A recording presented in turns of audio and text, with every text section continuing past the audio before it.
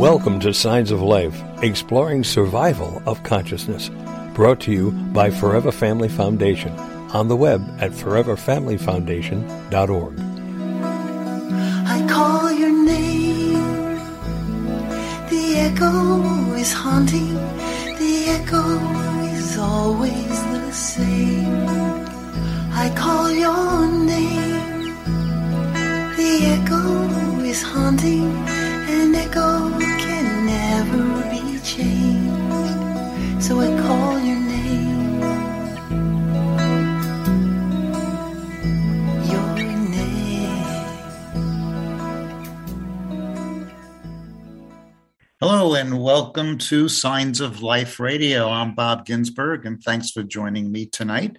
You know, if you're a fan or a regular listener of the show, you've heard us discuss mediums, of course, for many years. It's part of the work that we do. My life has been intertwined with mediums for the past 20 years, both from a experiential and a research point of view.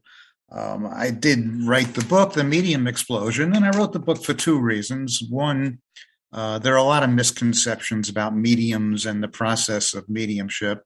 And two, there are simply too many medium practitioners out there who can't do what they claim that they can do, and we can talk about that. So I thought that we would spend this hour talking about mediums and the process of mediumship. And please call in if you have any questions. You know, the number here is 888-627-6008. I know that some of you have already sent in some questions during the week, and I'll be happy to address those. And so let's get right into it. I have, let's see, the first question was, I recently got a medium reading and was told that my mother loved me and is proud of me. How do I know it was really her? It's a good question, because so often I find that mediums, especially inexperienced ones, believe that if they provide a message of love from your from your deceased loved one, that, their job is done and you're going to walk away happy. But, how do you know that that it is your mother that the medium was talking to? The only way you would know that is through evidence. So if the medium first told you your mother's name or something evidential about your mother and went on and had 4 or 5, direct hits, and then the medium said, well, Mom wants me to tell you it's very important that she knows that she loved you. Okay, then you could take that message and you can believe, as you should, that the medium is communicating with your deceased mom. But unfortunately, there are mediums that just come out and say, your mom loved you. And let's face it, how many moms don't love their kids? I mean, it's a pretty general statement. So in that case, you really wouldn't know that it was her. So it's all about the evidence. If you have to get the evidence first, and then you really welcome the message. I hope that answers that question.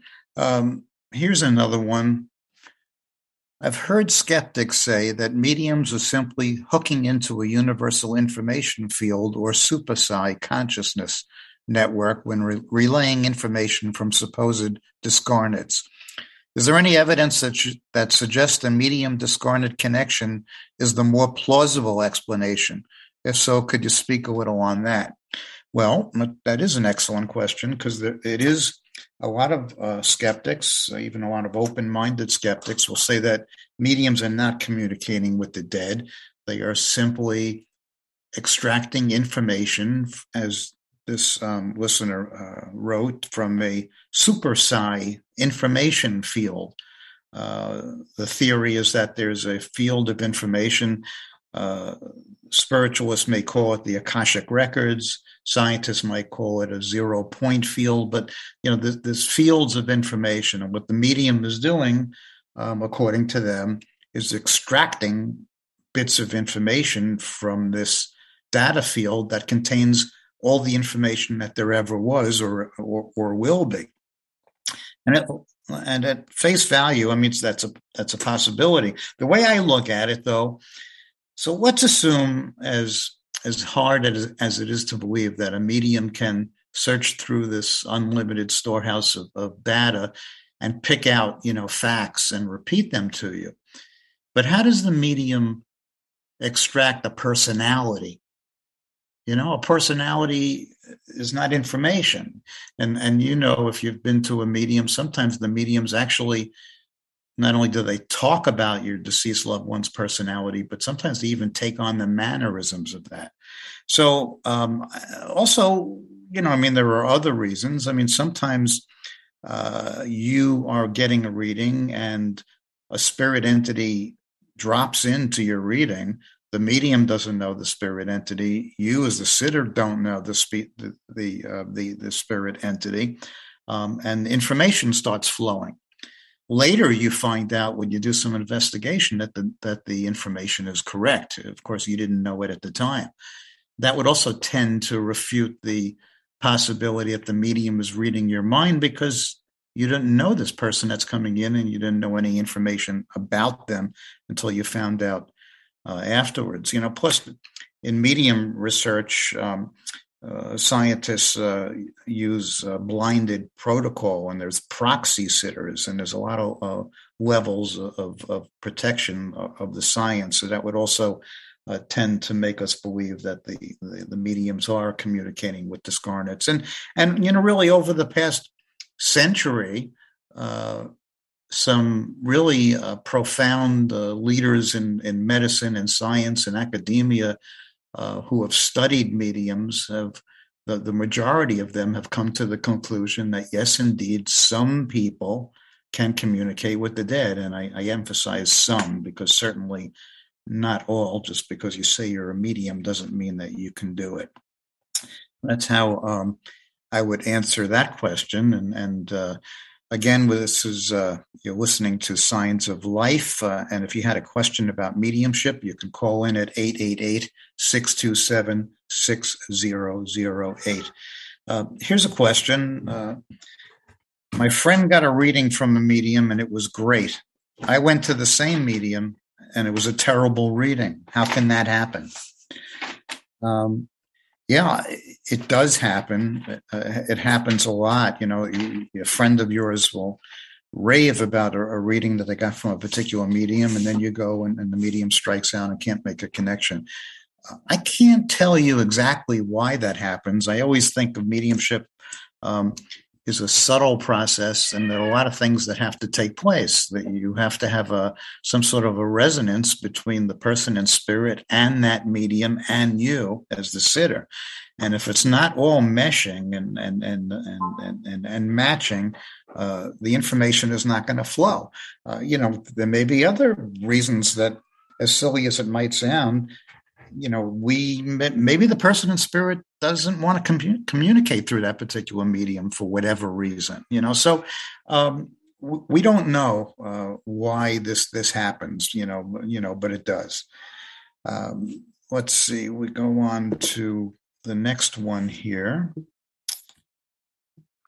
There are still some questions that are coming in. Here's one that came in a little while ago, and she said, my dad passed 6 years ago, and I felt his presence through red cardinals, and it seemed he is more distant, and I need him more than ever currently. There's a lot involved in this question. Wondering if their being above moves on and we fade away. And I'm now attending to my mom, and I hope he welcomes her wherever he is. And then she said that, she's wondering if she'll ever reunite with her daughter, who is she's estranged from. So there's a lot to unpack from that question. One, she feels her dad's presence from cardinals, and we all have different signs and synchronicities that we relate to, and we perfectly understand that. The other question seems to be, do they stop communicating as time, at least time as we know it, moves on? And that's a legitimate question. It does seem that communication takes place more frequently in the early years, after somebody passes. Now, why might that be?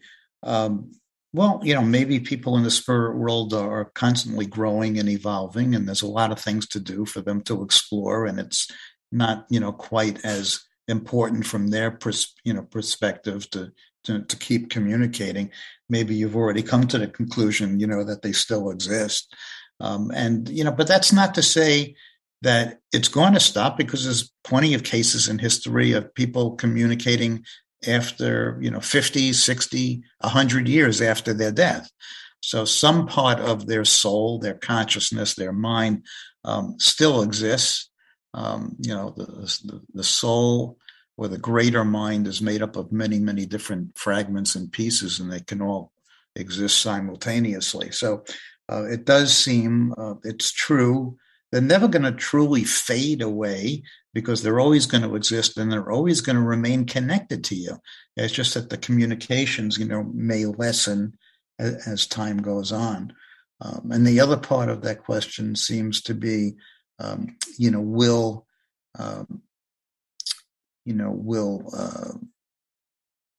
her dad, welcome her mom when it's her mom's time to pass?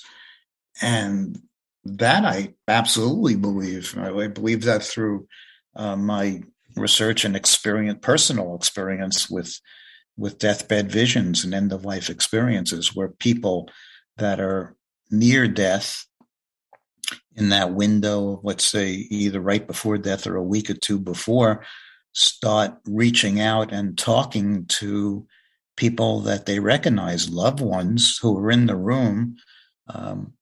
Other visitors, by the bedside, rarely see the same thing, but yet the dying person knows absolutely. They're reaching out, they're talking, to this other person. And if you talk to people that work in hospice and or medical doctors, administrators of hospice, they know this. The vast majority of people have these visions. And I think that my personal belief is that we all have help when it's time to cross. And now the dying person may be, physically or mentally incapacitated, near death, and they may not be able to express it to you, but nonetheless, it still takes place. And that really, I find it very comforting to know that none of us are going to, die alone, and that our loved ones not only still exist, but are taking interest, in helping us, even after many, many, many years. So that's how I would address that. There's another comment that came in. It's not really a question, but it's a comment. Barbara writes that, unfortunately 2 years ago, her son died, and last year her husband died, and she said she joined grief groups and she joined bereavement groups and she saw a psychiatrist. But the biggest help to her were readings from two, as she says, two Forever Family Foundation certified mediums. And she writes, they gave me irrefutable proof that my deceased loved ones were still with me, and that is how I managed to go on. And, thank you for writing that, Barbara. And that's really what we found, is that if you get a really strong evidential medium reading, that can be life changing. It can be grief transforming, because you walk away. Maybe you're not on the fence anymore. That communication was taking place, with your loved one. And sometimes those effects can go on. They're very, very long lasting, and they stay with you. They don't dissipate. And we know that there are many studies done by professionals that are published in peer-reviewed, journals, medical journals, that state that those who believe in an afterlife, those who believe that their loved ones still exist in some form, do better in their grieving process and their grief than those who don't. That makes sense, doesn't it? I mean, what could give you more hope and comfort than the knowledge that they're not really dead, that death is not final and they still exist, and you'll see them again. So that's not surprising. So we never discount the power that mediumship has on grief. Now, one of the reasons that I wrote the book is because mediums can do as much harm as good. Because if, let's say, you're in bad shape and you don't really believe that there's an afterlife, but you decide to go to a medium and you get a horrible reading, non-evidential, a lot of general stuff, and you walk away saying, you know what, this was all a bunch of baloney. There is no afterlife. Mediums aren't real, and you walk away in worse shape than when you came. So I think it's important that you seek out and secure readings with mediums that really can do what they claim. Well, enough on that subject. Let's see. We have, I'll read some more that are coming in. If a medium is communicating with my deceased loved one, shouldn't they be able to tell me his or her name? We hear that a lot. People tend to think that communication is sort of being like on a telephone. The medium's on the phone with your loved one, and if they're communicating, why it shouldn't be that hard for the person in spirit to let the medium know their name. But it's not the way mediumship works. Mediums perceive information in various ways. I mean, sometimes they see it, sometimes they hear it, sometimes they feel it, or sometimes they even smell things. Sometimes they feel things in their own body that relate to how the person died. So the medium has to pick up that information and translate that information into English language, or whatever language, that they happen to be familiar with. And it can't be an easy process. So, yeah, I mean, sometimes I use the example. So let's say the medium is giving me a reading, and my loved one's name was George, right? So maybe my person in spirit, George in spirit, could imprint an image of a well-known figure like George Washington, and then hope that the medium is swift enough to interpret it the right way. I see a picture of George Washington, it must be something to do with George, and mention George. You get my point. It's not an easy process. It's not like they hear directly, my name is George. All of mediumship is about interpretation. And, I might put, 3 mediums next to each other, and they're all communicating with the same spirit, and they're all getting the same information. But each one of them is going to interpret it and communicate it to me as the sitter differently. So it's not only there's a skill involved. It's not only the ability to perceive the information, but how you interpret it and communicate that to the sitter is another thing. So it's not easy. It's not an easy process. And yet we see mediums that are tremendously accurate, and it almost seems as if you're talking with your loved one. I mean, if you've ever been to an extraordinary medium, it's quite amazing. So there, all mediums, and I think that's one of the questions that came in, all mediums are not the same.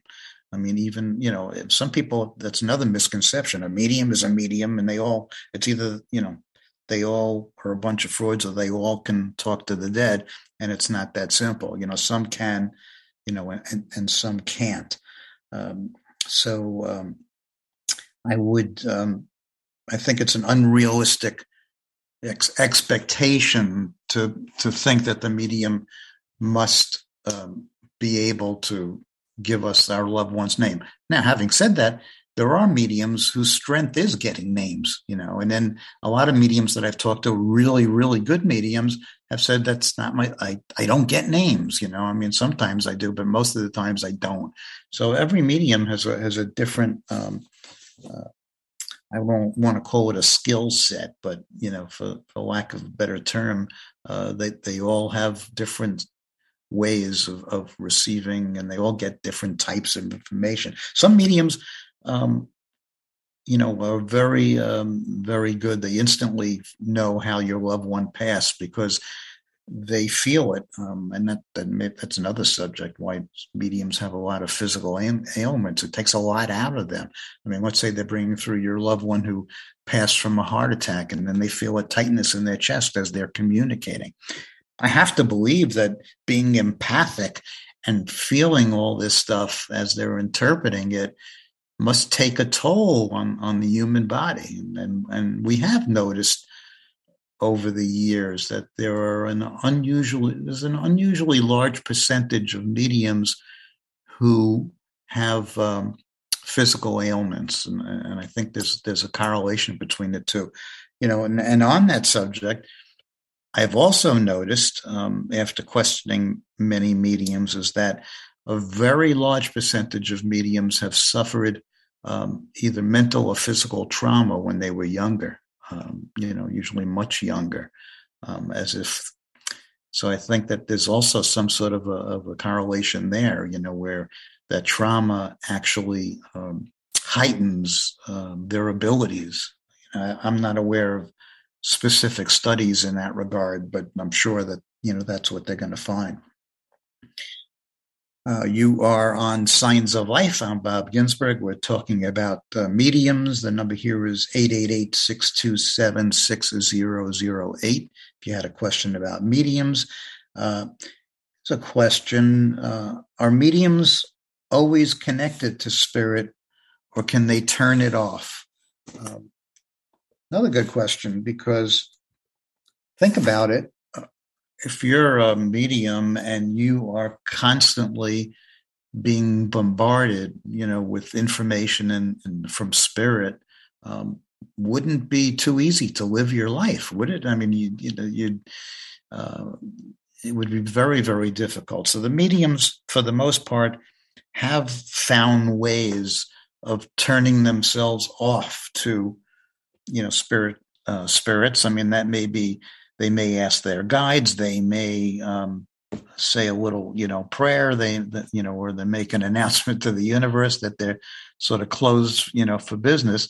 And that's the way that they handle it. I will say, though, that I've been with mediums in social situations where they're off duty, and all of a sudden they get that look in their eye, and information is coming through like gangbusters, for somebody that's in the room and they can't help themselves. So I don't know that they truly, completely, shut down. You may have heard me mention that we were involved in a study that Yale Medical School is doing, which I thought was very intriguing. And what they're doing is they're studying people that are intuitive, and mediums certainly fall in that group, who hear voices. A lot of mediums hear spirit, and they're trying to figure out just that very thing: how mediums are able to shut down, the voices, because they hope that information will help a lot of people that are being treated for mental illness, because they may be diagnosed schizophrenic or hearing voices, and there may be other methods, except for giving them antipsychotic drugs, to treat them. Plus the fact that there may be a lot of people that are misdiagnosed as having mental illness when all they are gifted intuitives. So I think that's a very intriguing study, and I look forward to seeing the results of that. Let's see. Let's go on here. Why does negative information rarely come through in a reading? That's true. It took me, it was probably after I was working with mediums for about 10 years, and I just sat down and said, wait a second, something's not making sense. Here I witnessed these hundreds and hundreds and hundreds of readings, and there's nothing negative that ever comes through in a reading. So then I started asking, the mediums, why is that the case? And the most common answer that I get is that mediums do not want, negative information to come through. And they do some of the things we were talking about. They ask their guides or the universe, or they say a prayer to surround themselves with white light, so that the dark energy cannot, come through. And I guess that works because, I mean, I think we all believe that this world that we're in, and the universe that we're in has both positive and negative energy. I think that from an afterlife perspective, people that have a lot of negative energy um, initially transition into the afterlife, and they're among like-minded people, so to speak, people at the same level, and then over time, maybe some of that lights replaces some of the darkness, and they start to advance and learn and have help, and progress through other realms. But it is certainly is the case. I mean, I don't think probably none of you, if you went to a reputable medium, have ever been told negative information when it comes to communicating with your loved ones. All right, let's take a call. We have Nelson on line one. Hello, Nelson. Aloha, this is Nelson from Hawaii. I called a couple of times on your show, and I listen to it every week. In reference to your answer regarding why mediums can't pull names, Yeah. I've just found out. It all started when my dog died, and then I started going through some soul searching, reading books and listening to all kinds of information. My friend, who has always been psychic, trained under a local prominent psychic, told me that I was psychic a long time ago, but I didn't believe him. But after what happened with my dog Charlie, who passed away from his liver shunt after 4 years and 2 months, I learned a lot of things out of it that I wouldn't probably have even bumped into had that happened with me and that dog. My surveillance camera captured images of him during the evenings, and they were very detailed, so it was not mistakable. Anyway, I found out that I am clairaudient, and I was speaking with my sister, whose husband died over a decade ago. While I was talking to him, and she mentioned her husband, I heard a voice speak to me from the back of my head. It's like a voice that it's not through your ears, and he said, "I love you." And I know it wasn't meant for me, so I asked him, "Does that mean anything to you?" And she said, "Oh, he used to tell me I love you every day," and she would always ask him, "Why do you keep saying that?" Because she's from a different culture, yeah. She doesn't express love in that way. So that message, I thought, oh, okay, that was from him. And then a couple of days later, I got another message while I was doing chores, and something happened between me and one of the household members, and I made a comment that was really might be harsh, and the voice told me, "You need to be more kind." And I felt really bad about it because, if that voice is telling me that I'm being, maybe rude, I was like, wow, now I'm getting messages constantly now. And here's the thing, I'm already starting to learn about mediumship, trying to learn how to turn it on or off, that kind of thing. One thing I learned is that each medium has a different type of skill. Some of them are clairaudient, like maybe myself, who hear voices from the other side. And some may have images in their head. That's how they can see their loved ones with their pets on the other side. In my case, mine is hearing the voice of the other side. And it's interesting to know that you did say that many of these mediums came upon this whatever you call it, mediumship gift or talent or skill. Yeah. Yeah. In my case, I had a very extreme traumatic experience when I was a child, and that kind of makes sense to me now because I always pushed off this idea that, that I have anything, even though my friend told me that I have this whatever skill, or I don't call it a gift because it sometimes feels like a curse. Because when I hear these voice, it's like they have a connection. Like with my sister, when my brother-in-law came through, he told her I love you, but then it bothered me that she did not even show any like emotion, like crying or anything, because it was very significant for her, and it kind of bothered me. And I don't know if my brother-in-law was trying to convey to me that she's, having problems with that, her emotions. But thank you for mentioning that about how experiences, like traumatic experience, can cause someone to open up in that kind of realm. Because I think that's what happened to me. Yeah, I think that it's very likely. And of course, we know from people that have had near-death experiences, a great many of them have come back with psychic abilities that they didn't have before.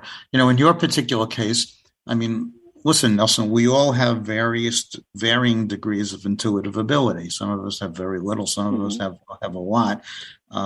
You're evidently, intuitive, and you're getting information. That doesn't mean that the universe is telling you that you have to be a medium. You can be a personal communicator as well. And then, you also have to differentiate. I mean, you're going through a lot of things now. You mentioned that, sometimes it's kind of disturbing. So you have to learn how to control the information that's coming from.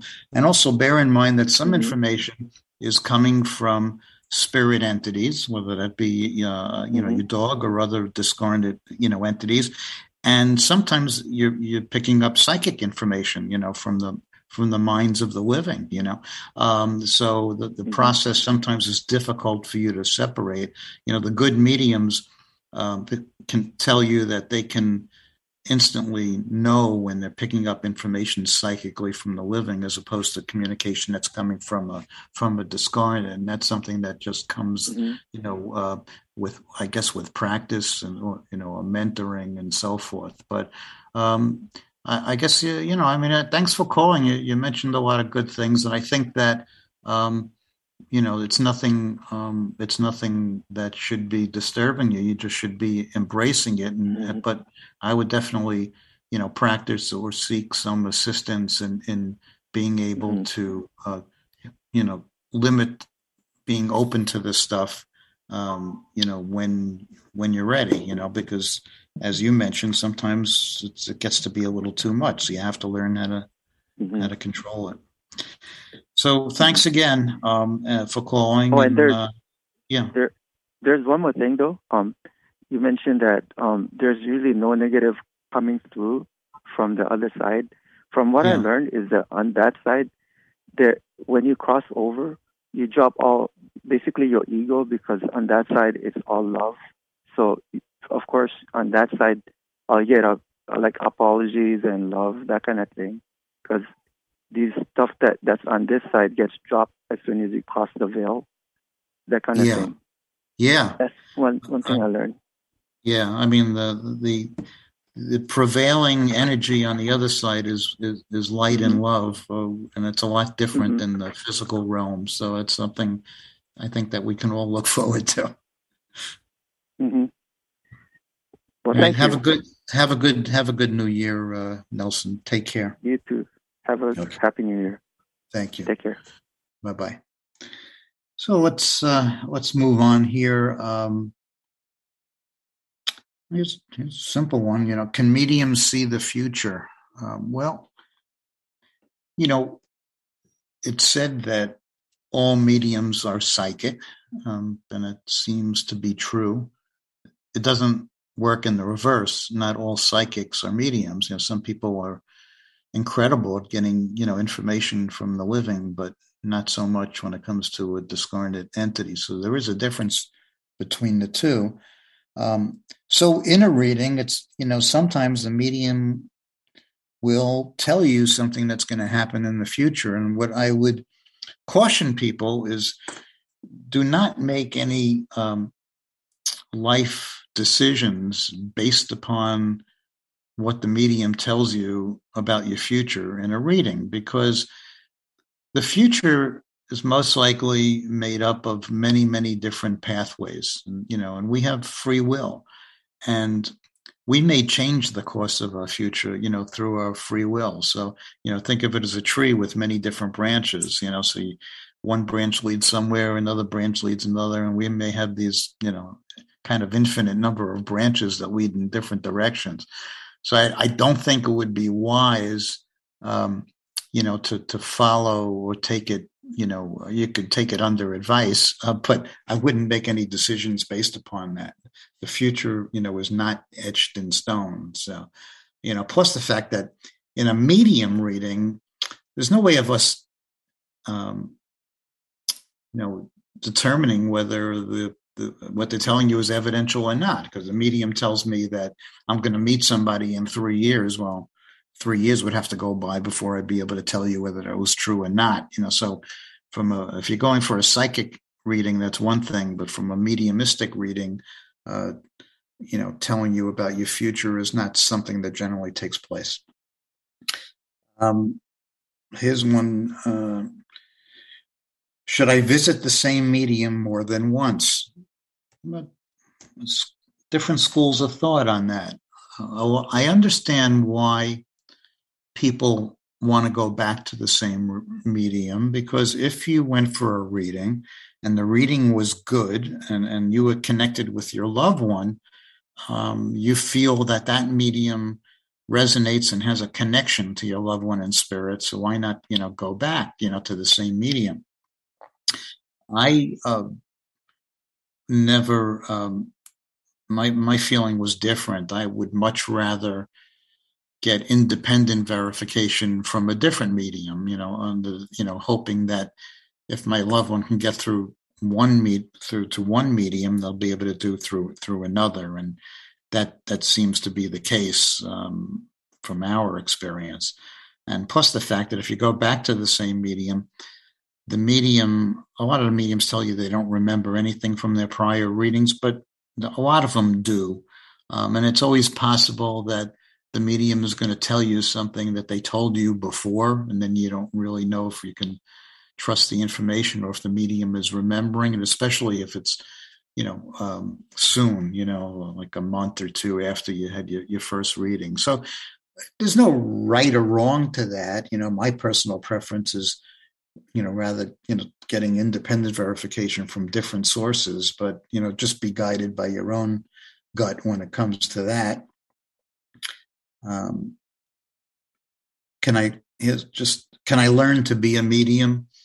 Well, some people say that, mediums are born and they can't be learned, but I think that our experience has shown that there are people that you have to have some intuitive ability. You have to have strong intuitive ability to start with.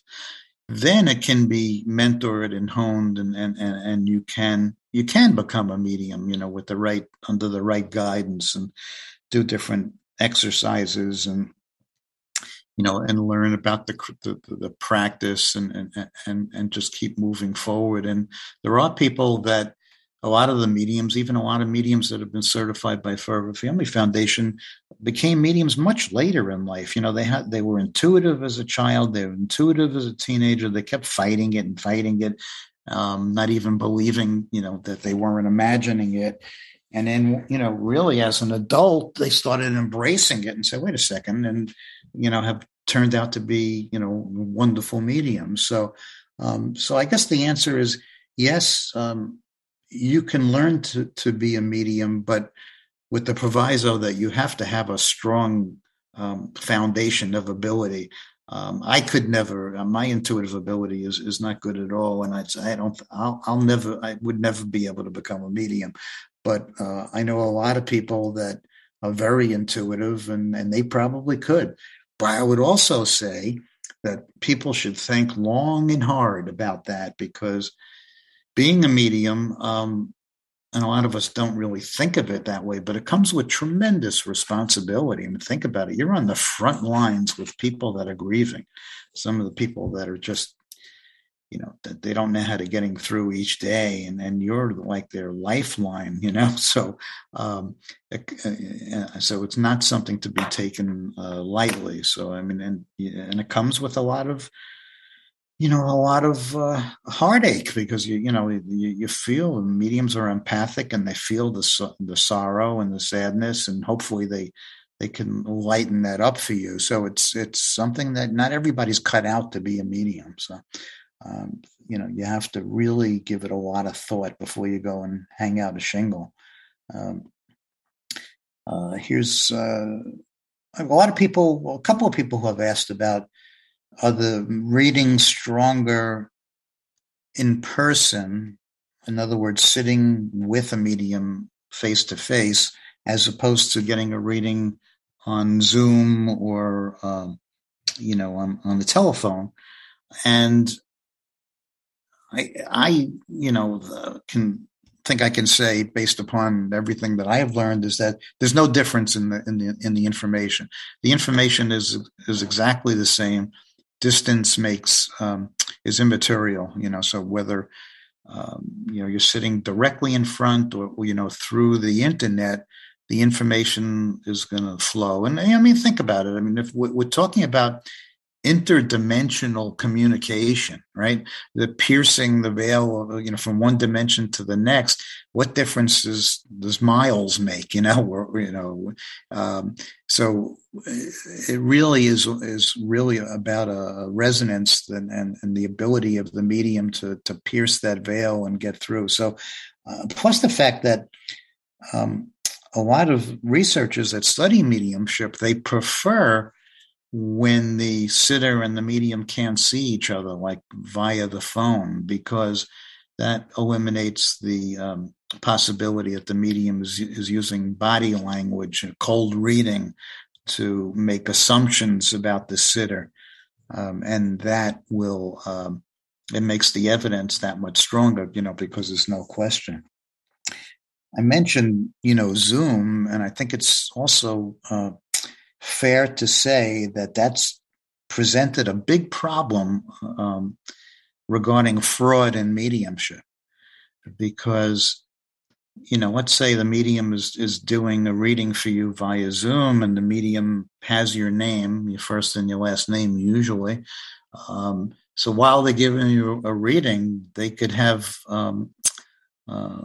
the screen open to your Facebook page. And how how much information people can glean from reading your Facebook page or other social media. And they could be spitting back information that they're reading, and you have no idea. And you're sitting there saying, oh my God, this medium is unbelievable. How could she possibly know that? Well, it's not so difficult. One click and you find out about that stuff. Now, professional ethical mediums would never resort to that. But there are many mediums that are not professional and ethical, and they will. It's something that you should always be on guard about. I recommend giving as little information in advance to the medium as possible.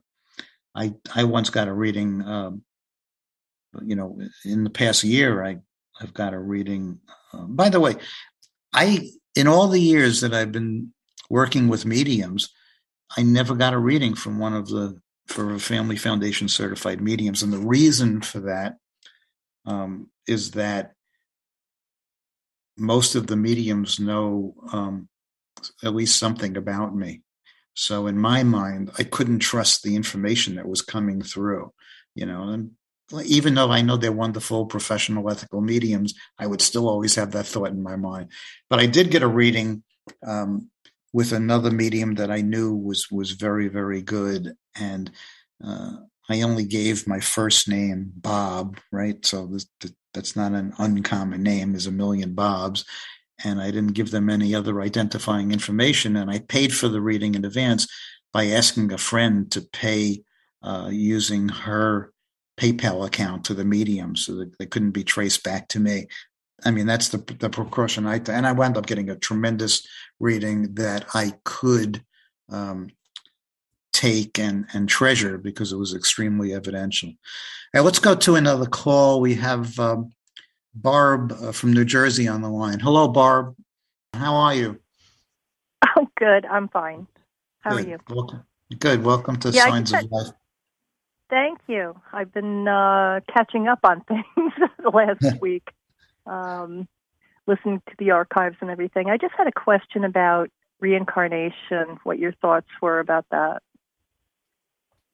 Well, the evidence is certainly compelling.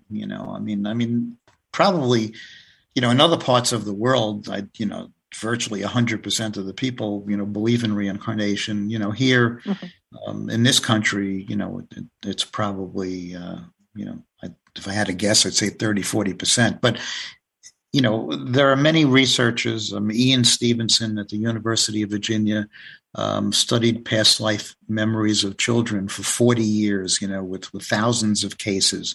And if you read, some of his work, it's so compelling. They go out and the child starts talking about a previous life, and they identify the previous family.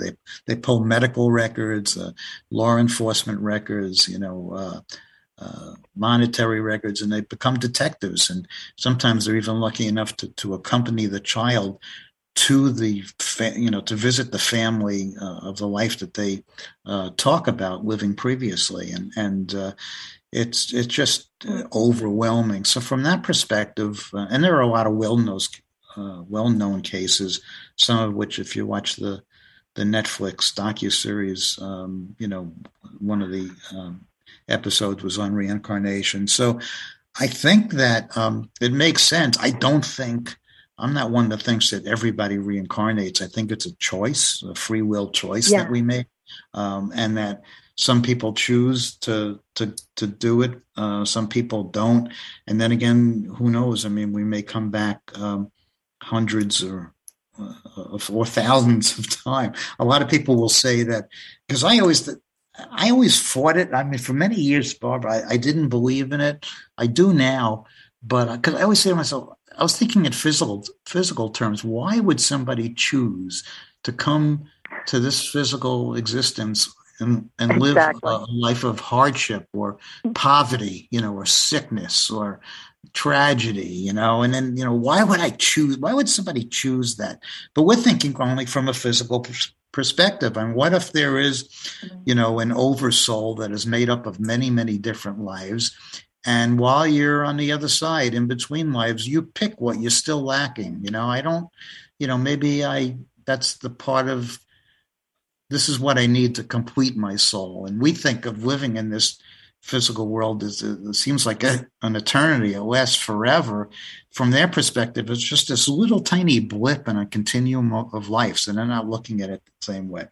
The other thing that I used to think about with reincarnation is that if I come back because I need to learn a lesson, and I don't have any knowledge of that lesson that I need to learn, what good is it?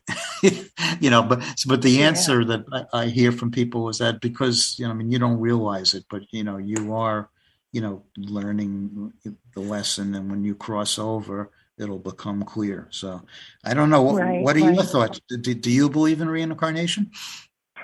Well, I never did until I've been reading up on, I read Laura Lynn Jackson's book and, excuse me, kind of following up on Signs of Life and reading and listening to all the archives.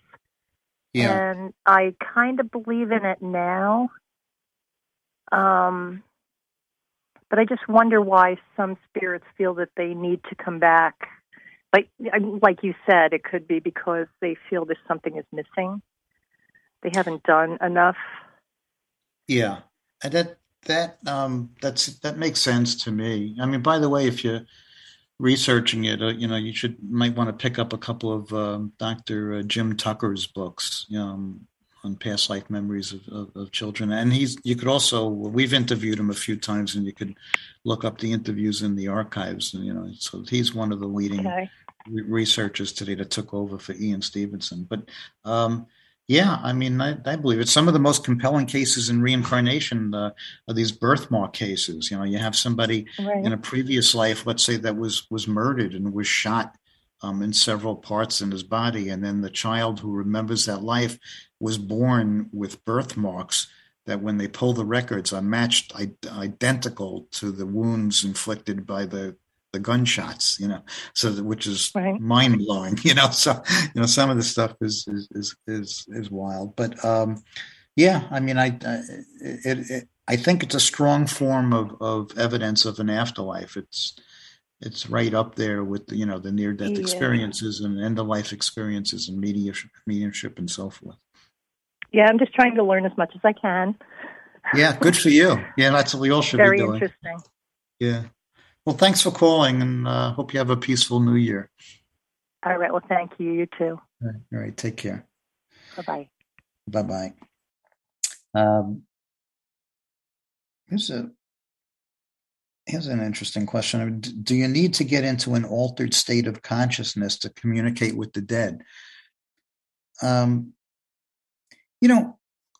seen a lot of mediums prepare for readings in different ways. I've seen mediums that meditate before every reading, and that's the way, so in meditation is a form of an altered state of consciousness. So in that respect, they do. But I've also seen other mediums, and they could be just having a meal and then Zoom go right into a reading. So I don't think I think while they're in the zone, so to speak, while they're doing the reading, they are in an altered state of consciousness, and they're just able to pop in and out of it. There doesn't seem to be any real preparation that they do. A lot of them, will say private prayers to their guides and so forth, or to the universe, and then get into it. And that helps them, and that's the way of them raising their vibration. But I don't think it's a rule, because, like I said, I've seen other mediums that they're doing one thing, and then boom, just start reading. So I don't know that it's a necessity that they prepare for it that way.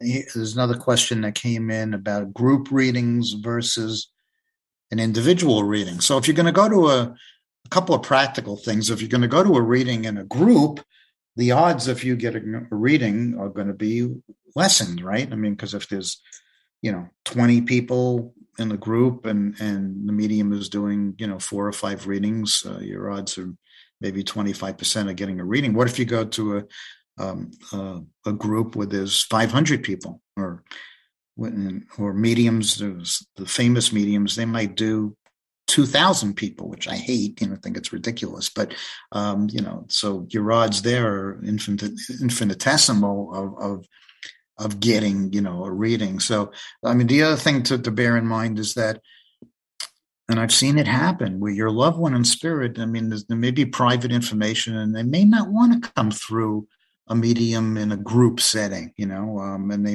may want to wait. So, I mean, if you want to go just for the so-called experience or entertainment of it, I mean, a group reading is fine. But if you want to really think that you need a reading, I would recommend, arranging a private reading as opposed to, going into a group.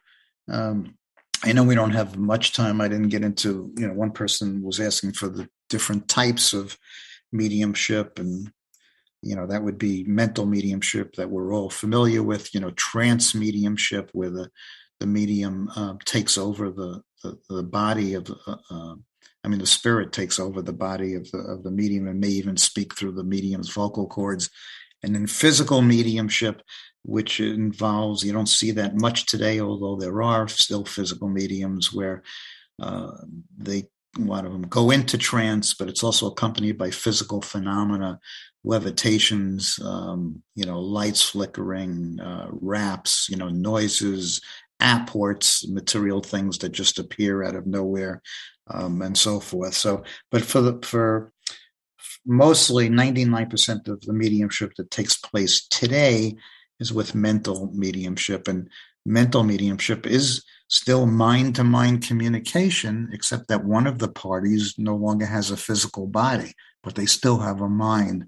And that is why mediumship can take place, because it is still a form of mind-to-mind communication. So we've run out of time. I appreciate you joining us this evening. I hope you all find some peace and comfort and good health in the coming year. And we'll see you back on Signs of Life next year. Take care, everyone.